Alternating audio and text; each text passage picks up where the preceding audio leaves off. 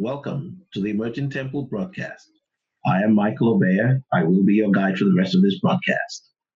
At Emerging Temple, we seek to analyze current events within the context of God's plan for mankind, in which He intends, at the end of time, to raise up a people who will rule with Him.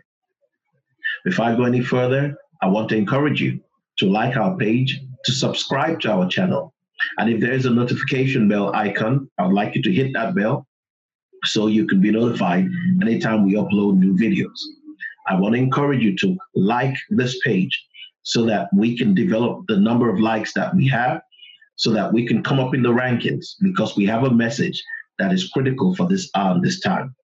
So thank you so much for those of you who are already doing so.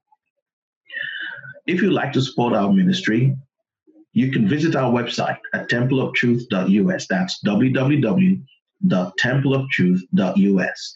Or you can go to patreon.com and look for our handle, Emerging Temple. Okay? Uh-huh. Now, of course, if this is an angel, is a spirit, right? So he cannot be carrying natural incense. We all know that, correct? Yes. Very good. Yes. So this must be spiritual incense. That means there's a spirit that takes your prayer and cleanses it and takes it to God. Now, this angel that's here, who do you think that is?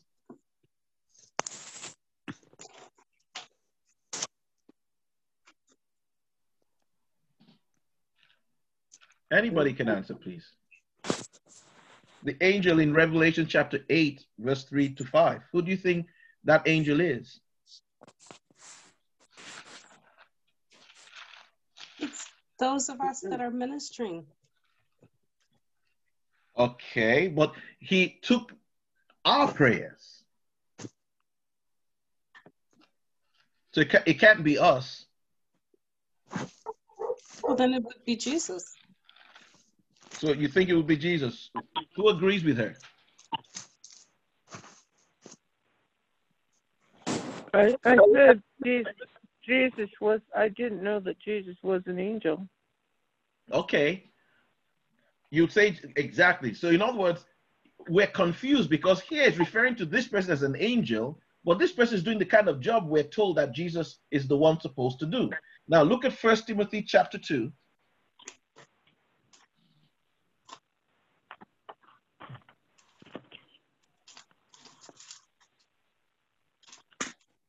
Okay.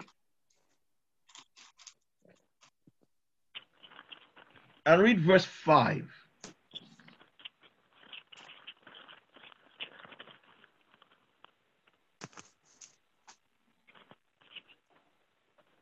Everybody probably knows this scripture.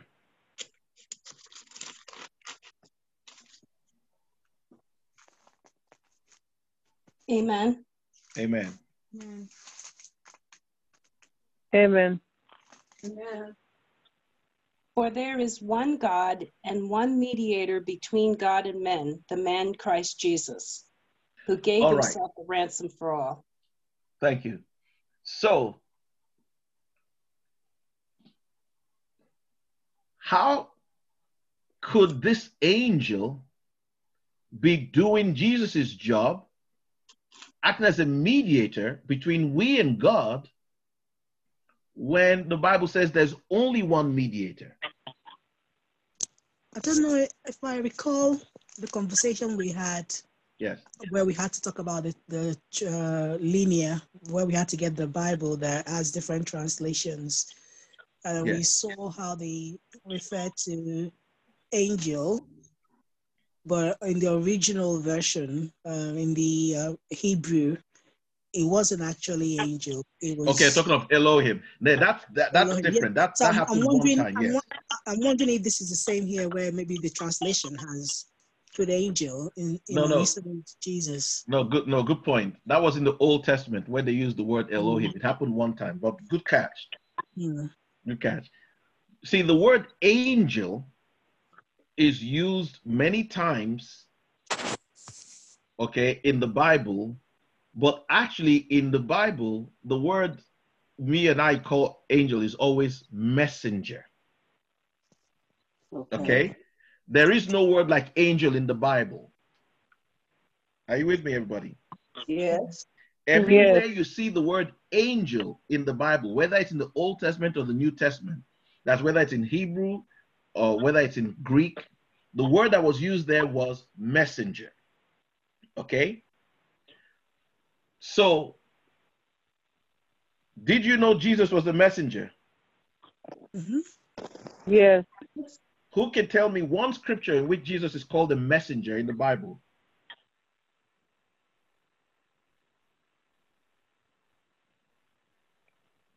Okay, let's do a Google search. Mhm.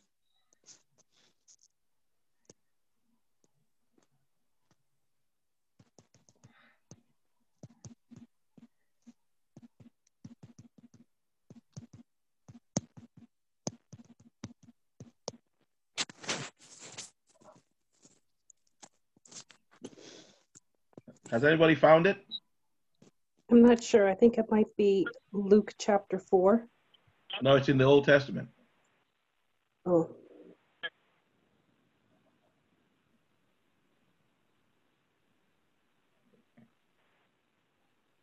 Malachi chapter 3.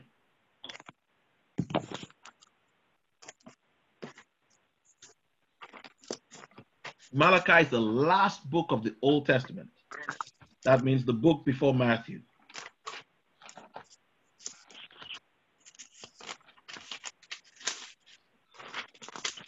Now, remember, we're doing a study on Hebrews, so this is an important prep. is it chapter 3, verse 1? Yes. Amen. Amen. And Amen. Behold, I will send my messenger, and he shall prepare the way before me. And the Lord whom ye seek shall suddenly come to his temple, even the messenger of the covenant whom ye delight in. Behold, he shall come, saith the Lord of hosts. So you notice Jesus is called the messenger of the covenant. Do you notice he himself is going to come before he himself? Did you notice that? Yes. I don't know how he's going to do that, but Sister Kay, you get the picture now, right? Yes. When you read it, it's like Jesus is going to send somebody ahead of him. But he says he's going to send himself ahead of himself because he is the chief messenger of what? The covenant. Now, do you know the word messenger here is the same word the Bible translates as angel in other places?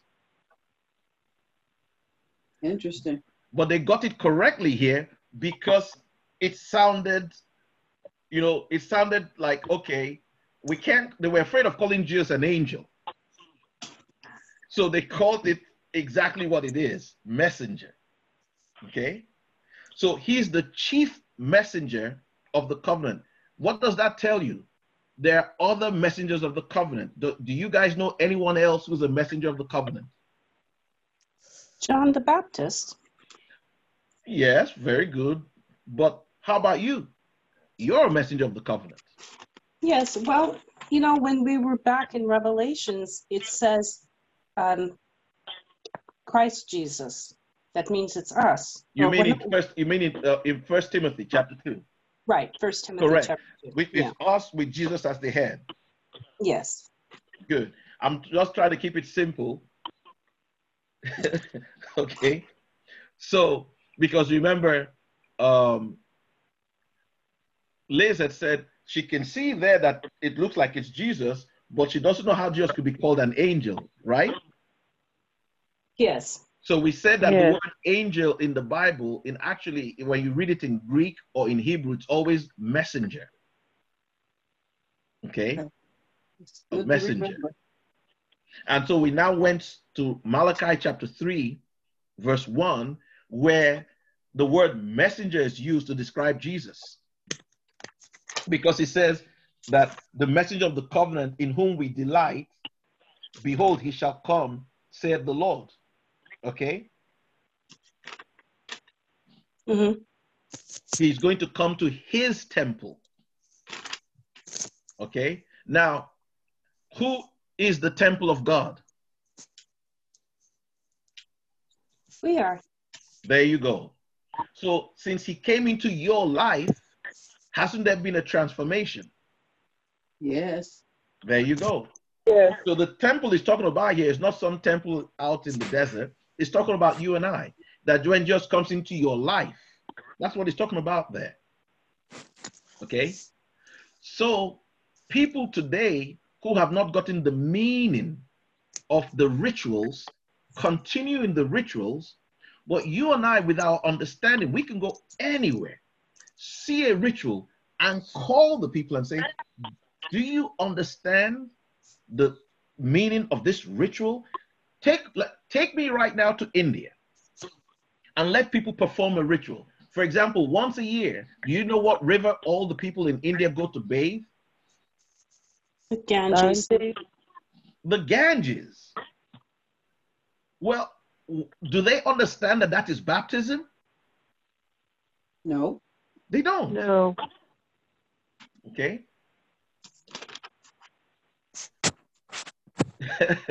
So you can go anywhere. You can go to Brazil, into the rainforests, and see a shaman doing certain rituals. Watch the ritual.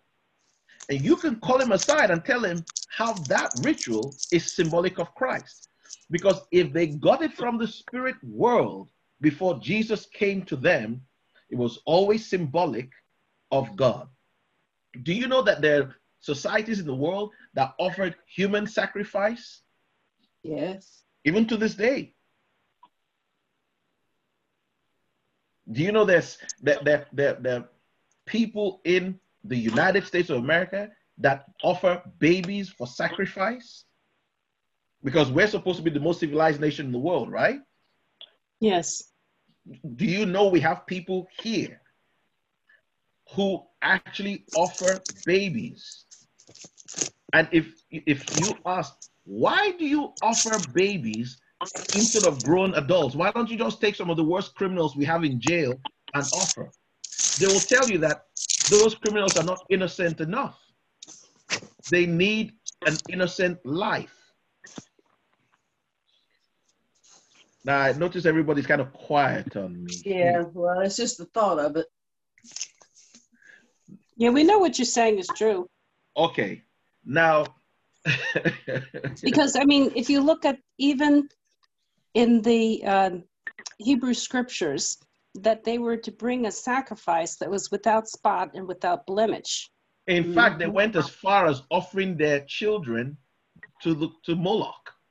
And God was angry, remember? Yes. They were offering their babies in sacrifice. They were killing their own babies.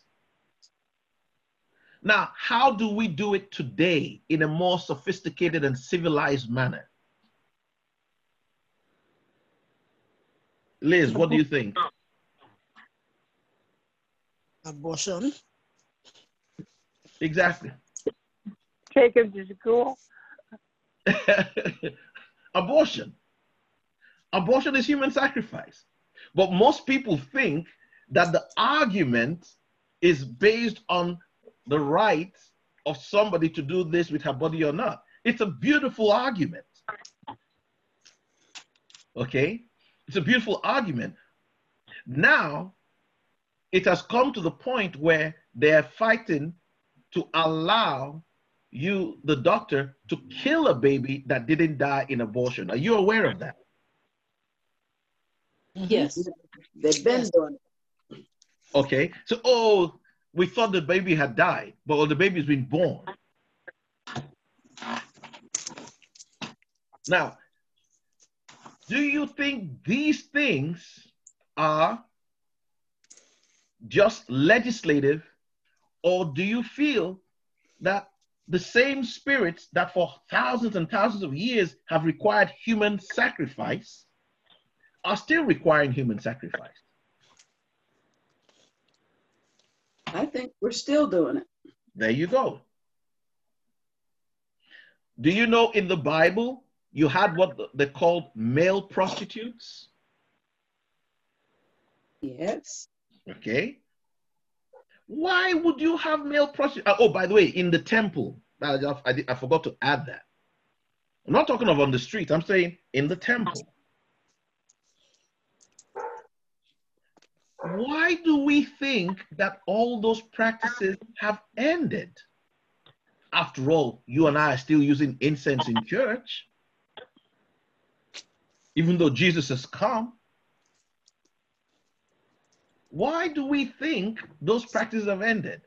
See, the reason we're studying the book of Hebrews is so that you and I can critically analyze the natural things that happen around you and I and see how they are related to the person of Jesus Christ. Now, do you all remember when Jesus said, except you eat my body and drink my blood, you have no life in you?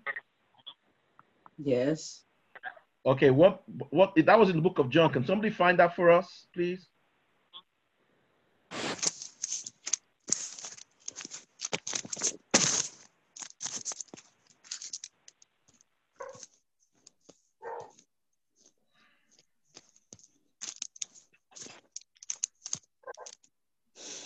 John chapter 6, from verse 52.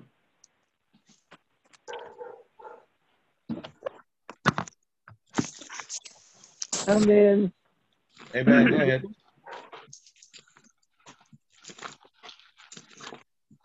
John 6, verse 52 to 57.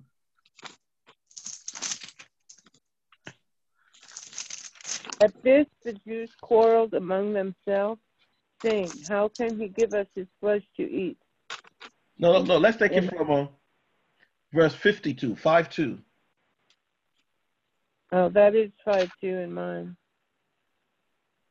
Let's see. That is 5-2 in mine also. Okay, sorry. Go ahead. Sorry, go ahead. You're right. Go ahead. Okay. Thereupon Jesus said to them, let me solemnly assure you, if you do not eat the flesh of the Son of Man and drink his blood, you have no life in you. He who feeds on my flesh and drinks my blood has life eternal, and I will raise him up on the last day. For my flesh is real food, and my blood is real drink. The man who feeds on my flesh and drinks my blood remains in me, and I in him. Just as the Father who has life sent me, and I have life because of the Father, so the man who feeds on me will have life because of me. This is the bread that came down from heaven. Unlike your ancestors who ate and died nonetheless, the man who feeds on this bread shall live forever. Take it to verse 60, please. He said this in synagogue instruction at Capernaum. After hearing the words, many of his disciples remarked, this sort of talk is hard to endure. How can anyone take it seriously? Okay.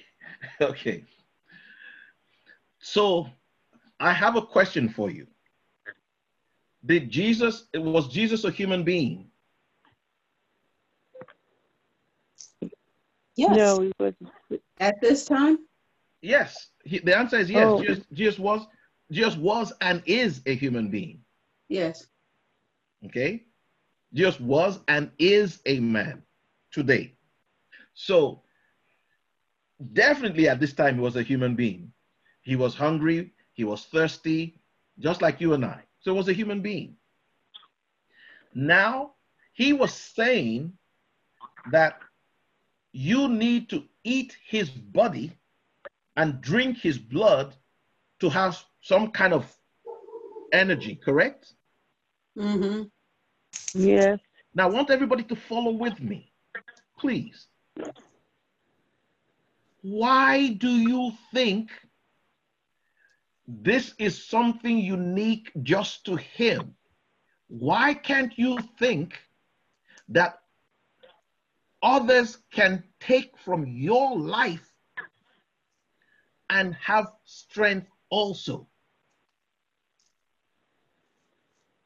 How can't you think that others can take from your life, and you are going through sickness and disease, not knowing that there are people who are vampirically sucking your life.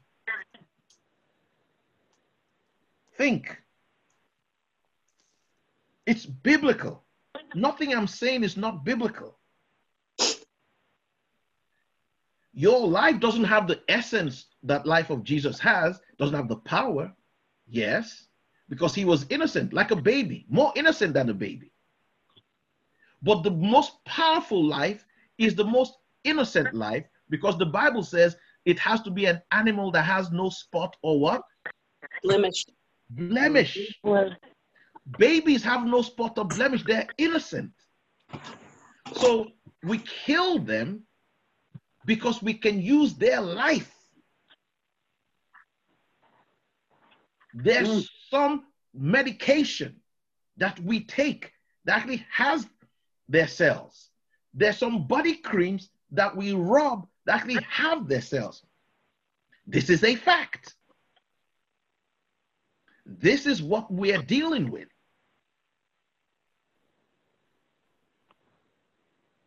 Wow. That's just the natural. But what about the spiritual? Their life is spiritual. And people can use that to have power over the society. They cannot have power over you because you are using the same principle that they understand. But now, whose life are you pulling on? Jesus. There you go. A more innocent life than a baby. A more powerful life than a baby. So do not look at the things that are happening around us, whether they be political or religious, as just symbolic. They are filled with meaning that can only be deciphered through an understanding of who Jesus Christ means and is. So that's why you're studying the book of Hebrews. That's what Paul is trying to tell you, that there's meaning in everything around us. And he begins to break down for the Jews the symbolic meaning of what they do. So you need to be skeptical. You no longer want to deal with the society as though the society is a, quote, secular society. It's not. It's a very spiritual society. It's a very religious society. There's a reason you have 2 popes today. Okay? There's a reason. So I think we've taken enough time on that today. So let's go to the book of Hebrews, and so we can finish it up, unless somebody has a question.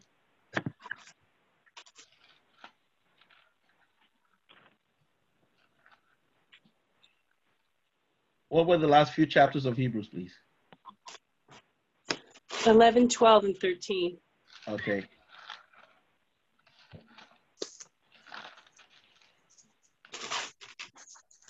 Okay, anybody want to talk to us about what you got from 11, 12, and 13? I wanted to talk about chapter 11. Sure. That what stuck out for me was the faith that's discussed in chapter 11, particularly in verses 1 through 3 and in 25 through 27, and then 39 through 40. In chapter 11, Hebrews chapter 11, verses 1 through 3. Should I read it? Sure. Now faith is the substance of things hoped for, the evidence of things not seen.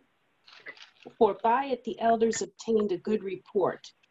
Through faith we understand that the worlds were framed by the word of God, so that things which are seen were not made of things which do appear.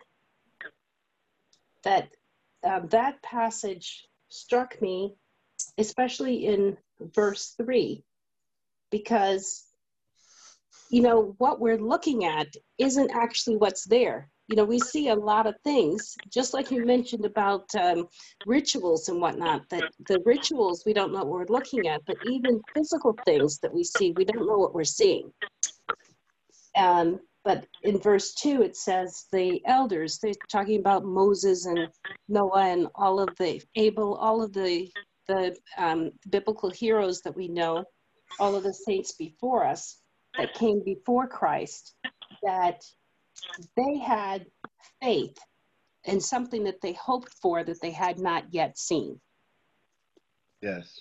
And in verse 24 through 26, it talks about Moses. Shall I read that? Hebrews 11, 24 through 27. Sure. By faith, Moses, when he was come to years, refused to be called the son of Pharaoh's daughter, choosing rather to suffer affliction with the people of God than to enjoy the pleasures of sin for a season, esteeming the reproach of Christ greater riches than the treasures in Egypt, for he had respect unto the recompense of the reward. By faith he forsook Egypt, not fearing the wrath of the king, for he endured as seeing him who is invisible. Amen. So even Moses, who had all of the earthly riches afforded to him of the prince of Egypt, that he gave all of that up in order to pay attention to the will of God.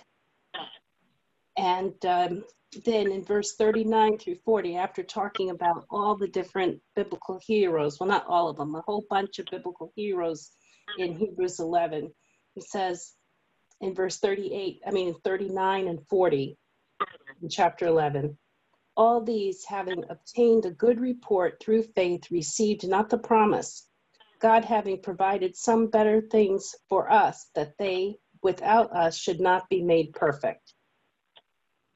So here we are fulfilling the promises that God made to these people, that they died having not received the promise, but they still, even in death, still remembered their faith, that they knew what they had believed in. That's right. And this is referred to, this chapter is referred to as the great chapter of faith in the Bible. And it's all about what our daily lives, in other words, everybody has to have something they believe in. You know, when the American colonists, when the Americans people decided to fight for their independence against Great Britain, Great Britain was the most powerful empire. Okay. And what those guys did was they came together and said, you know what? If we stick together, if we hang in together, these are the advantages we have, we'll make it. And they stayed together and they made it. But prior to them, people were upset, people were hurt. They didn't like the British rule in them, but they didn't have enough faith. You understand? I'm not trying to equate that, you know, to biblical faith or whatever. I'm just saying that what you read was about Moses believing that there was something greater, and for that he was willing to give up all his wealth, earthly riches, because he could see something that you and I would have been like, this guy is crazy. Why would he give all this up? You know, just lead a bunch of slaves, right? Mm-hmm. But the Bible is saying that he saw. If you look at what you read, Dr. K, in verse 26, verse 27, the very last sentence there where it says, by faith he forsook Egypt, not fearing the wrath of the king, for he endured as seeing. Okay? The key word there is seeing, right? Mm-hmm. Every single one of us here has to have something that you believe that all of us, none of us here can actually believe. Do I make sense?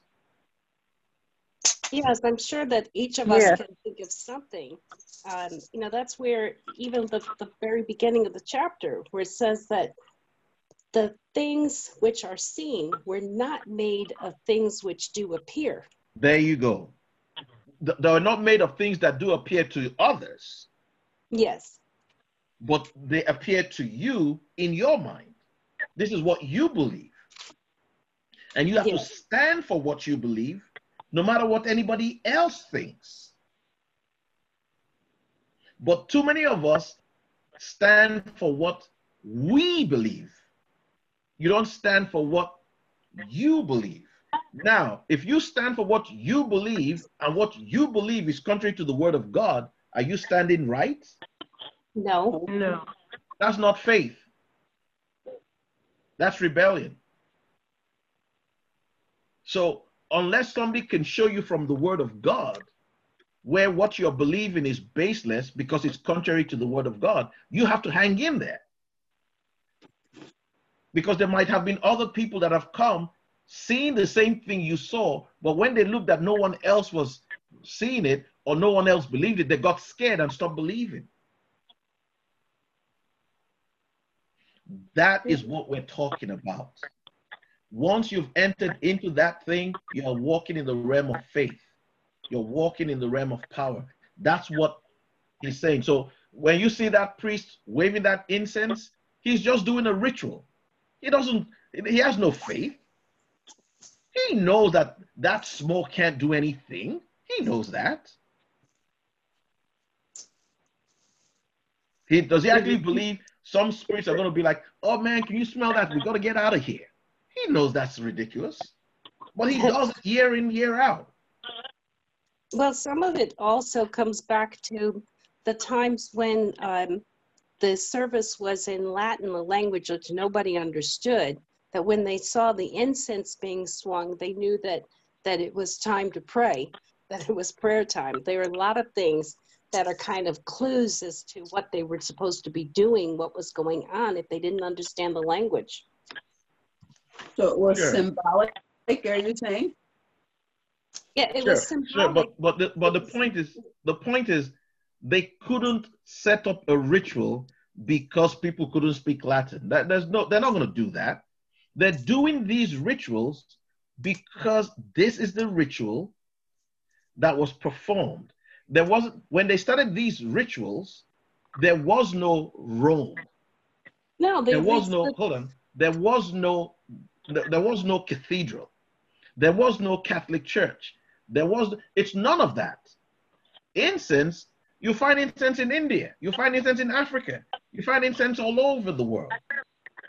Do you understand? The key thing is, it's like, oh, why do they do this? Why did they do that? That's speculative. What we can tell is in Scripture, we do see incense. And Scripture tells us what incense symbolically represents. So whether we see it in the Catholic Church or whether we see it in some shrine, it doesn't matter. It's the same thing. Do you understand? Yes. Yes. Yes. Okay, does somebody else want to go into a chapter 12 for us?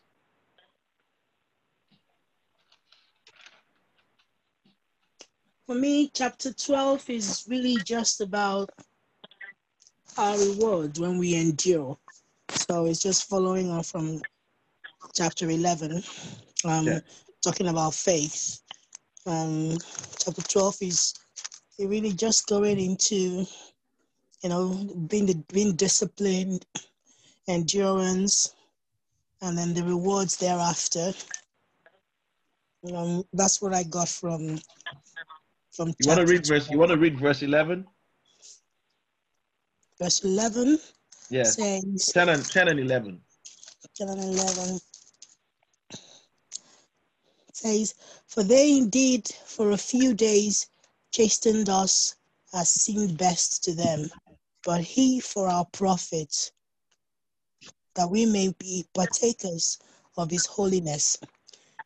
Now, no chastening seems to be joyful for the present, but painful. Nevertheless, afterward it yields the peaceable fruit of righteousness to those who have been trained by it. So he's saying here that we had natural parents, mommy and daddy, who disciplined us. Mm. Now, whether the discipline was wrong or right, Paul says he's not going to get into that. They did it based on how they thought was right. Mm. He said, but God does that to you for your own good. And while God is disciplining you, it doesn't feel good. He said, but at the end, you're going to grow into a more righteous person. Mm. The problem is we're never able to discern when it is God dealing with us and when it is Satan dealing with us. Sometimes Satan is dealing with you, you say, God is dealing with me. Mm. That's because your eyes are blinded.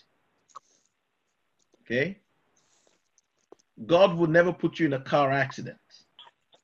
Do you know that? Yes.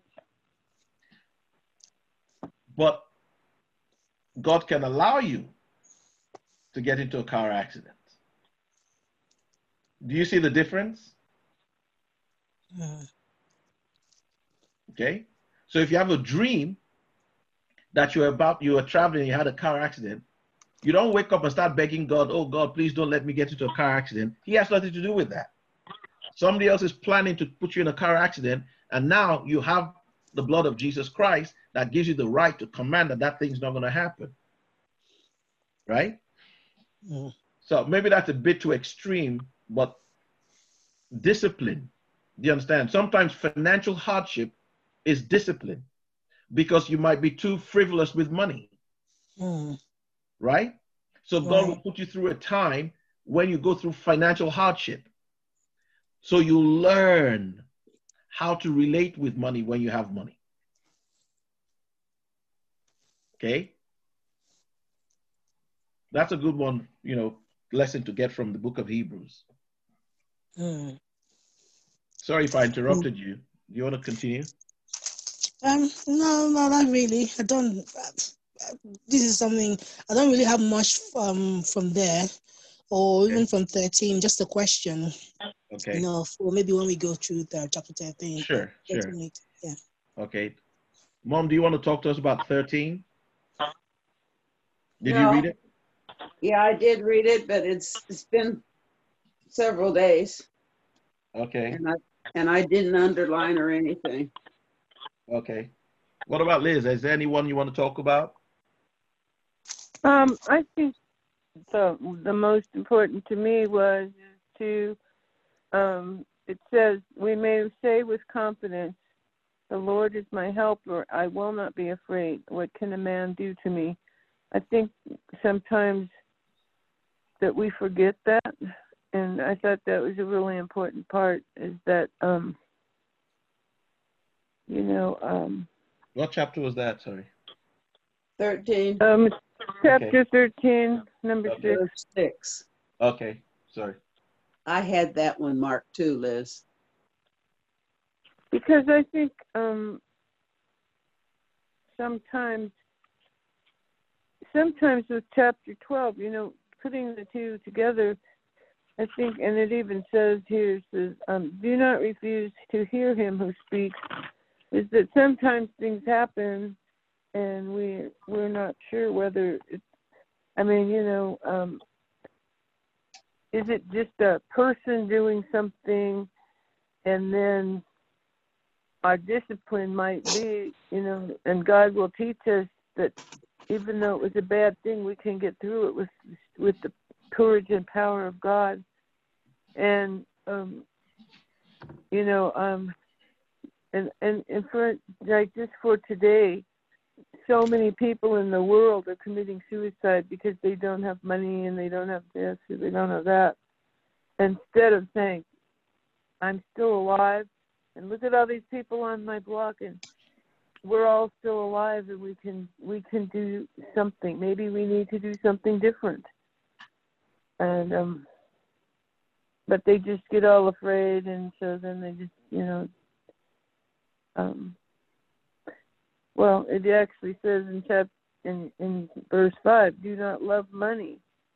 I think a lot of people love money more than God. And, yes, you might have to move into your friend's house or your sister's house or you might have to all get together and say, hey, how come somebody else owns all our house and can evict us? We're going to say that can't happen here. But there's all kinds of things people can do, but because God is our helper, but I don't think that God wanted us to all be sick or all lose everything we have.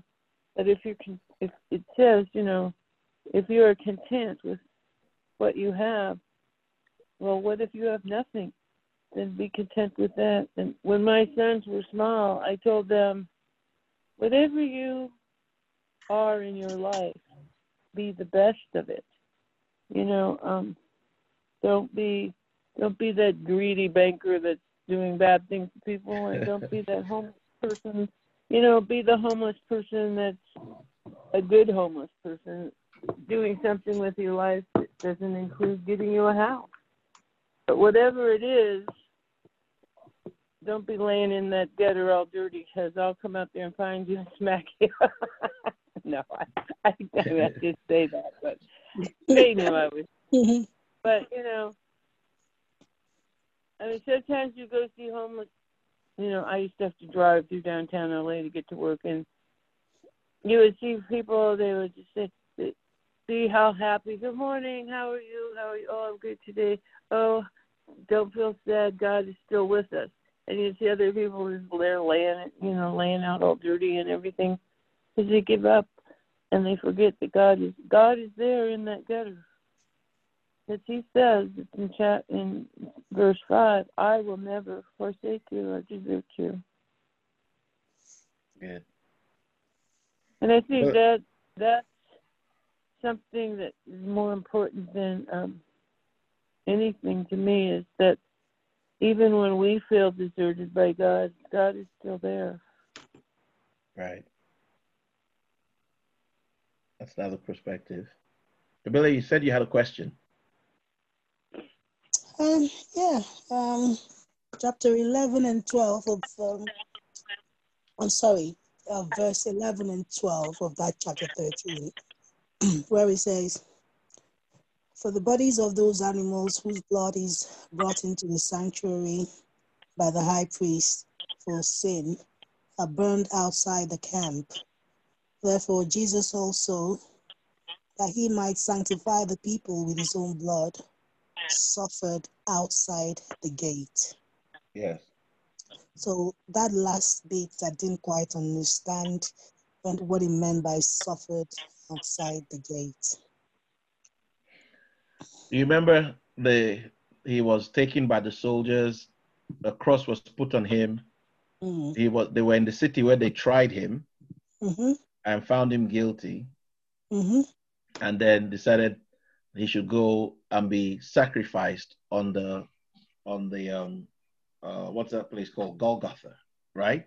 Yes. That was outside the city. Okay. Okay. Now, I need you to understand one thing. When an animal is killed for your sins, it is assumed that that animal has now taken your sins. Okay? Okay. So it is taken out, okay? It is taken out and let go. There are two, okay, let me start again. Usually there are two goats, okay? Okay. One is killed and you eat, or the priest eats, okay? Another one, the priest speak all the curses for the sin of the person on the goat, and the goat is taken outside the camp and let go into the wilderness. That is where you and I get the phrase scapegoat. You all have used that word before, right? Yes. Okay, you find the scapegoat in the Bible. That's where that phrase comes from. The scapegoat, the goat that escapes. Remember, say, they made me a scapegoat, right? You've heard people say that, they made me a scapegoat. What does that mean? It means I took the responsibility for something they did. So you find that in the book of Leviticus. Yeah. Okay. I think also, if we Yes. look right here in Hebrews chapter 13, that if you start at verse 9, it says, "Be not carried about with diverse and strange doctrines, for it is a good thing that the heart be established with grace, not with meats, which have not profited them that have been occupied therein. We have an altar whereof they have no right to eat, which serve the tabernacle." And then when you go down to verse 14, it says, "For here have we," and 13 and 14, it says, "Let us go forth therefore unto him without the camp, bearing his reproach. For here have we no continuing city, but we seek one to come." So I think this is continuing where we started when Brother Mike was mentioning all the different rituals that different religious people around the world have practiced, including the Hebrews, which had this practice of offering this kind of animal for this kind of sin, that kind of animal for that kind of sin. And these animals were sacrificed on the altar. That now he's saying we have an altar where those priests don't have a right to eat or serve, don't have a right to eat. And that our city isn't a continuing city, but we seek one that's to come. So it's kind of comparing, to me, it's kind of comparing and contrasting what religious people around the world have observed as religious practices with this new understanding of who God is. Yeah, so we notice he says we should go out. Remember what I talked about, the scapegoat. Yeah. The scapegoat is sent out. It goes into the hills, into the mountains. It takes the reproach. Okay? So we right now are carrying the reproach. Okay? We're carrying the burden of the world. We're carrying, do you understand? That's why Jesus says, whoever sins we forgive, it shall be forgiven them. Right? Jesus took on the sins. Is that not so? Yeah. Of the world. Now we are also symbolically, not in real life, we're symbolically carrying the weight of the world, the responsibility of the world. God is not destroying the world today because of us. Okay?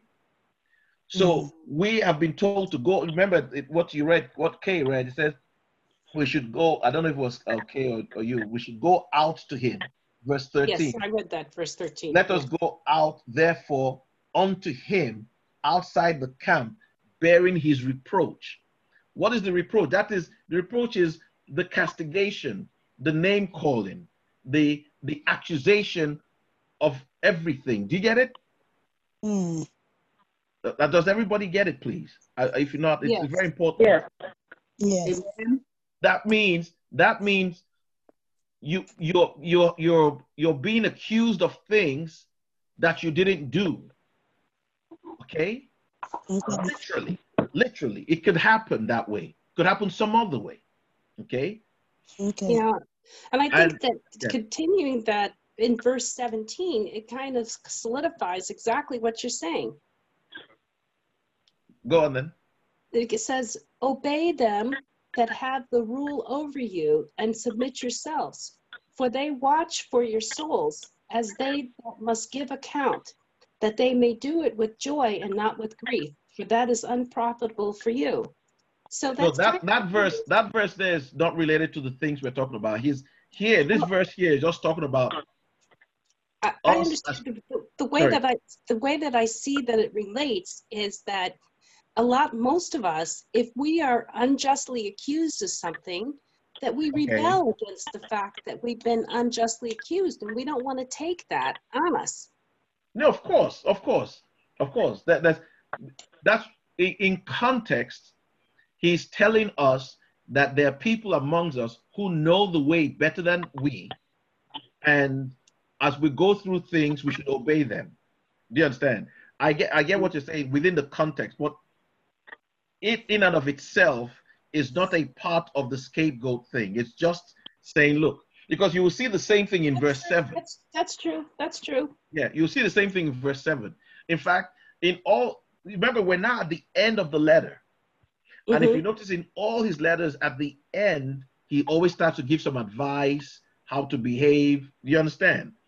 And Yes. that's what's taking place here. The key thing to hold in mind is that it ends, chapter 13 ends with what UK told us, which was in verse 10.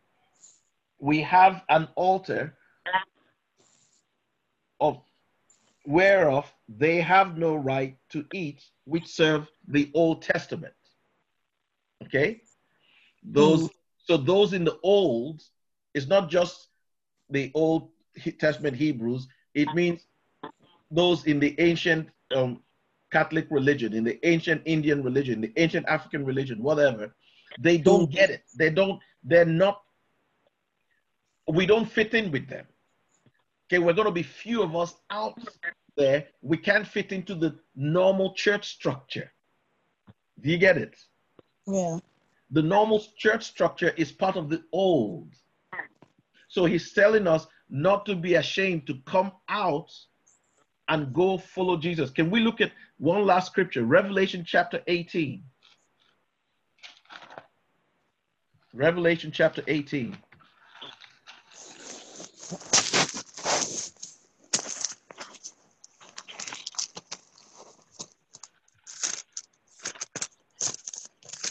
Amen. Amen. Amen. Okay. Amen. Okay. Verse 4 and 5.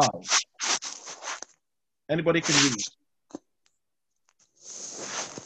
And I And heard I heard another voice from heaven saying, "Come out of her, my people, that ye may be not partakers of her sins, and that ye receive not of her plagues. For her sins have reached unto heaven, and God hath remembered her iniquities." Okay. Notice he said his people should come out of her. Who are his people?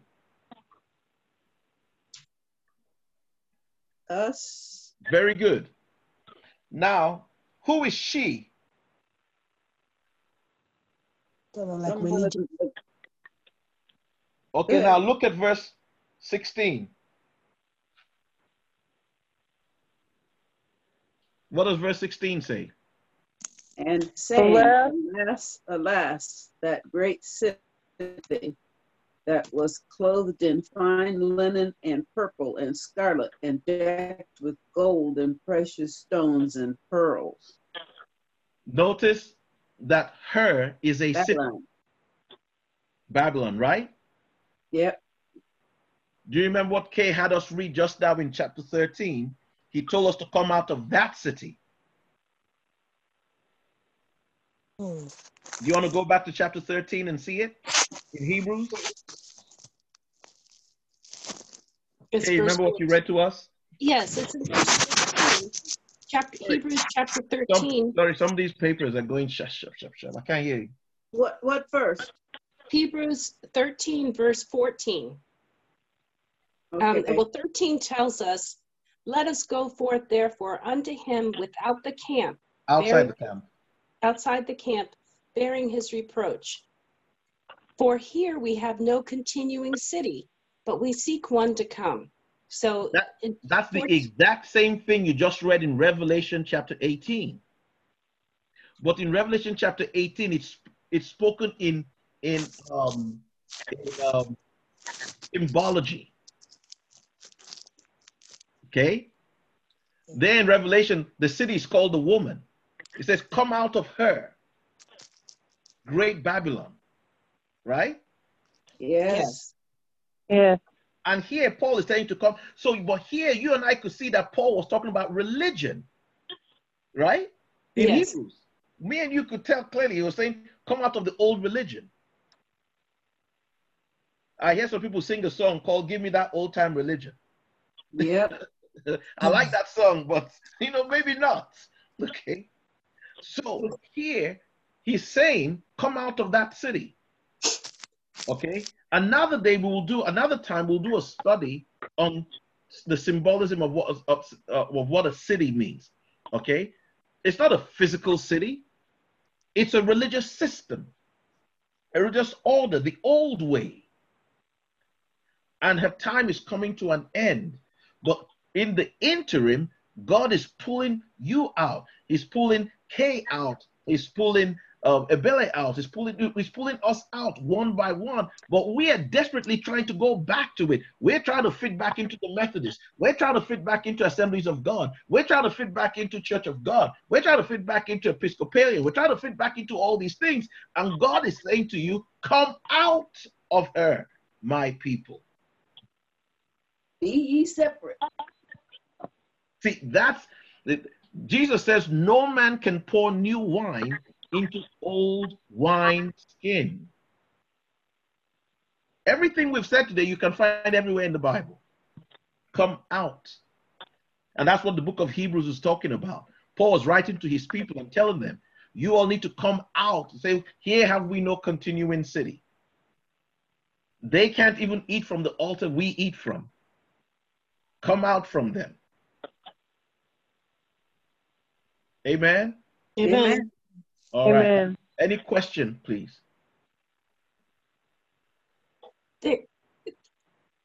Question. So then I take it when you say, in another way, saying the blood that he suffered outside the gate means outside the city. Was it? Yes. Did I say that? Jesus was tried in the city, right? Yes. Okay. Okay. And he was crucified outside there. Okay. But he took the sins of the city outside. Okay? Right. He took the sins of the city outside. And there became the scapegoat, took on the reproach. That's why you hear him at a certain point make a statement to God. Do you remember that statement, everybody? He made a particular statement to God while he was on the cross. Eli, Eli, lama sabachthani. Everybody remember that? Yes. What does that mean, Dr. K?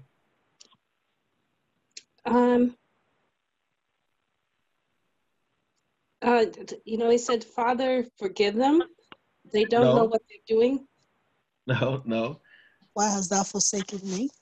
There you go. My God, why hast thou forsaken me? In fact, it translates it right there for you. And it's not Hebrew. That language he was speaking wasn't Hebrew. He said, forgive them because they don't know what they're doing. No. Eli, lama sabachthani. That language is in Hebrew. It's not Latin. It's not Aramaic. It's no human language. The Bible translates it, because if you read it, you will see the writer says, which meant, my God, why hast thou forsaken me? The reason the Bible translator translated it for us was because it wasn't a human language.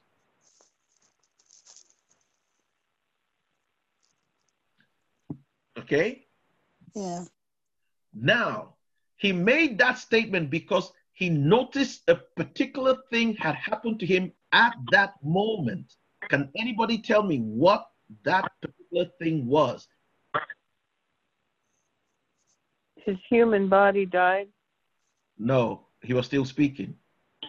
If you call any bishop, pastor this morning, he will tell you the answer. At that very moment, the Spirit of God abandoned Jesus. At that very moment, God put all the sins of the world on Jesus, and the Spirit of God left him, because the Holy Spirit cannot be where there's sin. And so Jesus screamed and said, my God, why hast thou forsaken me? Then he went to hell. Do you know what I just said to you is one of the first things you're taught when you give your life to Christ and you have a mentor trying to teach you? That's one of the first. This particular scripture It's one of the first things. Because we all know that at that moment, that was what happened to him. Okay? All right. And by the way, that very statement he made exactly in the Psalm. I don't know if it's to us. My God, why hast thou forsaken me? While thou so far from me. Okay? But when Jesus said it on the cross, he didn't use a language that you and I know. He used a language that none of us understand. Do you remember when Daniel was with the king and a finger came and wrote on the wall? Many, many tekel ufara sin. Everybody remember that? Yep. Yeah. And nobody could understand. Nobody could translate it. All the wise men, none of them knew what the language was. And Daniel came and translated it because it was the language of God. It wasn't Hebrew. It wasn't Persian. It wasn't Babylonian. It wasn't Greek. It wasn't African. It wasn't anything. Amen. Amen. Amen. All right. Looks like we've had a lot of heavy food today. Maybe it's time for us to contemplation. Yes. Well, please let's go to the WhatsApp and put messages, questions there, and then we can continue to answer the questions. Okay. So I solicit your prayers. I solicit your support. Okay. I want to thank you for your time. For those of you who have been faithful, supporting this work, for being involved, sharing these videos. Okay. Don't get weary. Don't be weary. Don't get tired. Your strength is supposed to come brighter and brighter every day. Okay? Keep pressing on. Share these videos with your family and friends. Start watch parties on Facebook over this video so your friends and family can discuss it. Okay? And continue to write us. Write me through Facebook. Write me through the comment section here on YouTube. Okay? So I want to encourage you. Thank you so much for the way you've been supporting us. Thanks so much for all that you've been doing. We really appreciate it. Remember what I said, if you want to continue listening to us via audio, you can always go, okay, to our website. You can see the online radio channels that you can get us through. Like I mentioned, Apple iTunes, I mentioned Spotify, and I think Google. You can also, there are other platforms also through which you can hear us through audio. Okay? I want to encourage you to subscribe to our channel and to, hit the like buttons. Hit the like buttons. I can't say that enough. Every time you watch these videos through YouTube, hit the like buttons. Now, if you're watching through Facebook or you're watching through some other video like WhatsApp, it's not going to show here, so you won't be able to see a like. But if you're watching through YouTube, I want to encourage you, or Facebook, wherever it is, I want to encourage you, hit that like button. Okay? Hit that like button. It matters to us. Okay? Thank you so much for your support. Thank you so much for everything that you've been doing, by watching our videos.